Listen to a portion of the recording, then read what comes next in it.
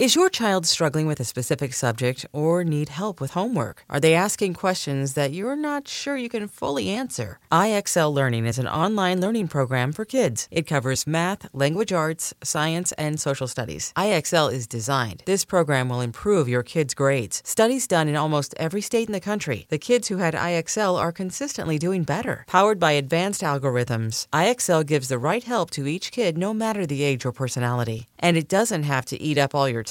One subscription gets you everything for all the kids in your home, pre-K to 12th grade. So don't miss out. 1 in 4 students in the U.S. are learning with IXL. IXL is used in 95 of the top 100 school districts in the U.S. Make an impact on your child's learning. Get IXL now. And listeners can get an exclusive 20% off IXL membership when they sign up today at IXL.com/audio. Visit IXL.com/audio to get the most effective learning program out there at the best price. I'm Sandra, and I'm just the professional your small business was looking for. But you didn't hire me because you didn't use LinkedIn Jobs. LinkedIn has professionals you can't find anywhere else, including those who aren't actively looking for a new job, but might be open to the perfect role, like me.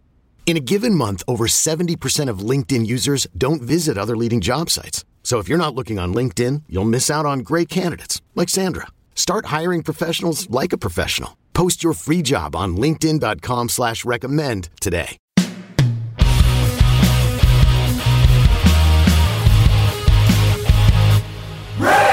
Hello, kids. This is Risk, the show where people tell true stories they never thought they'd dare to share. I'm Kevin Allison, and every Thursday, we release these special episodes that we're calling Classic Risk Singles. Each of these episodes features just one story from our earlier years. If you're new to Risk, you should know that the podcast can be very uncensored.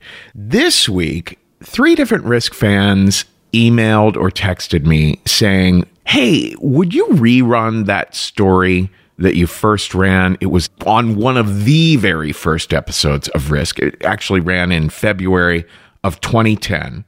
And it's actually a story that was told at one of the very first Risk live shows in New York City. The reason they wanted to hear that story again is because something happened in the news this week. And yet, this thing that happened in the news this week, I'm very aware that people have extremely mixed feelings about it. So I re-listened to the story and realized, well, ultimately, the story, I still find it incredibly charming because it's ultimately the story of a young man who is dealing with the growing pains of realizing that his dreams might not come true. And I think a lot of us can really relate to what the story is ultimately about. When someone passes away, people share stories, and people have mixed emotions about it all. So, without further ado, here it is. This is Luke Cunningham with a story we call Little Big Man. I grew up. I'm huge. I'm a gigantic dude. Let's get that out of the way to begin with. I'm a giant man. I'm 6'6", which is very large. So the thing is, like, when I was a kid, I was always tall, but I was also like, I was a giant fat kid, like big fat kid. I used to wear red all the time, and everybody in my neighborhood called me Red Delicious, which was weird because I never would have eaten an apple, you know? Like, why would anyone eat an apple after God invented Skittles? It doesn't make any sense that you would go anywhere near that. But the thing that happens is, like, I always knew, like, my dad was 6'5", and my mom was 6 feet tall, so I always knew I was gonna grow at some point. I was one of 5 boys. My parents are Irish Catholic. They had an irresponsible number of children. You know the stereotype. So I always knew, like, I was going to get really tall, and then it just happened over the course of one summer. Like, I suddenly went from, like, 5'10" to 6'4" in a summer, which is, like, I used to lay in my bed and cry because my knees would hurt. Like, growing pains are real, and they're physical, and they hurt. Like, it would, my brothers would be like, stop crying, you giant pussy, like, but it happened. And then the other thing that happened, like, I played basketball my entire life. Like, I always played growing up. My dad had been our coach all the time, and I played, and then all of a sudden, you're 6'4", and now, like, I went from a guy who would be, like, last picked to a guy who could fucking ball, you know what I'm saying? Like, I could dunk a basketball, which in my neighborhood was nothing but like working class Irish Catholics and Italians. Like all of a sudden a giant white kid who could dunk a basketball, like people would come out to watch this. Like, have you seen the giant white kid with the white trash skater haircut dunk a basketball? It's amazing. And like whatever, it's not that big of a deal.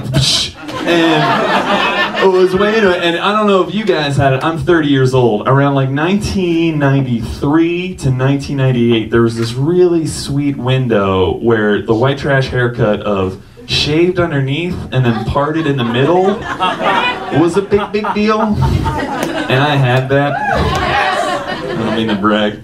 So, and it was the summer of 1995. Like, I'd already had a summer being tall. I played on the basketball team, and we were playing in this summer league.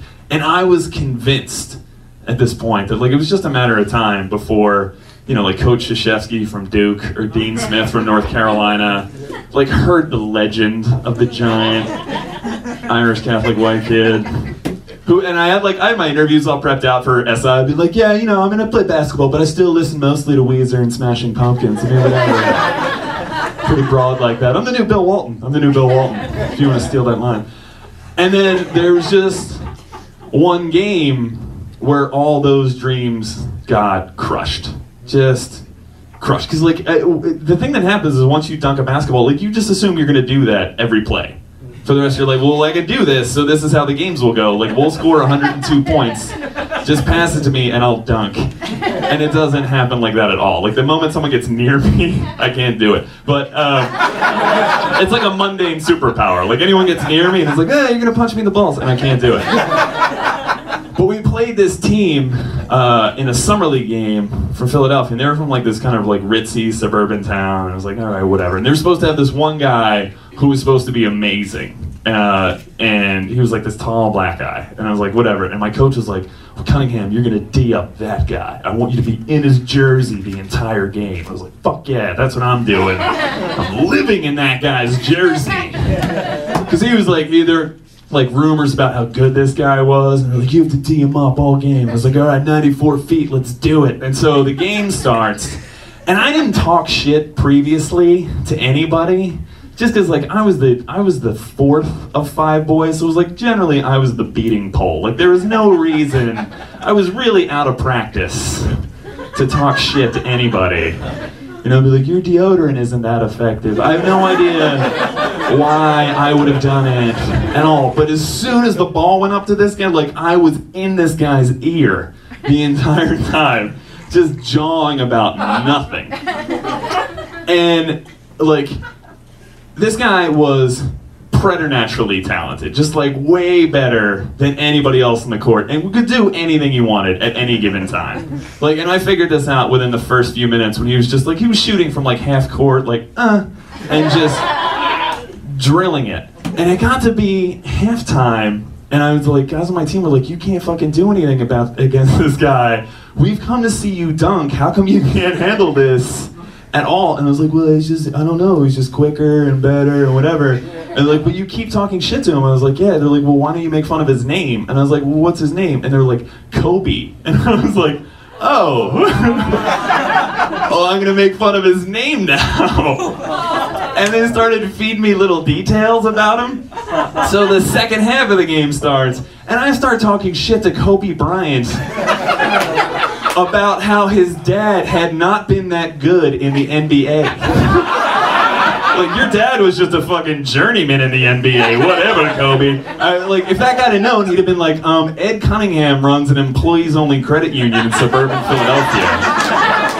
How about you fucking step off for a second? And by the way, Kobe's team won a state championship in 1996. Like, Pennsylvania, that's ridiculous. Like, he won from Lower Merion, Pennsylvania. Like, it was Kobe and then four dudes who looked like Kevin Allison won the fucking state championship.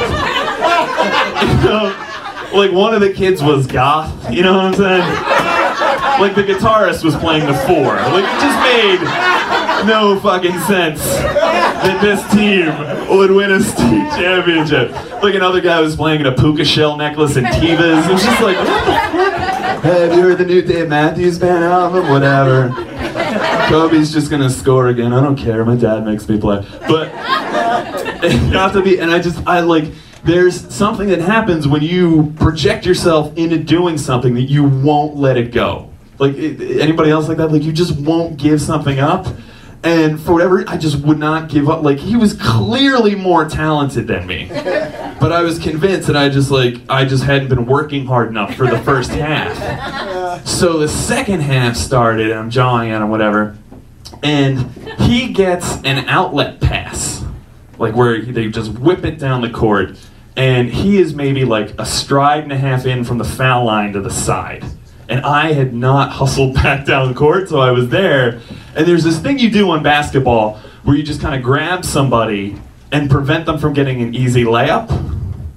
And so I went over to do that, to just I'm just going to grab you so you can't get an easy layup.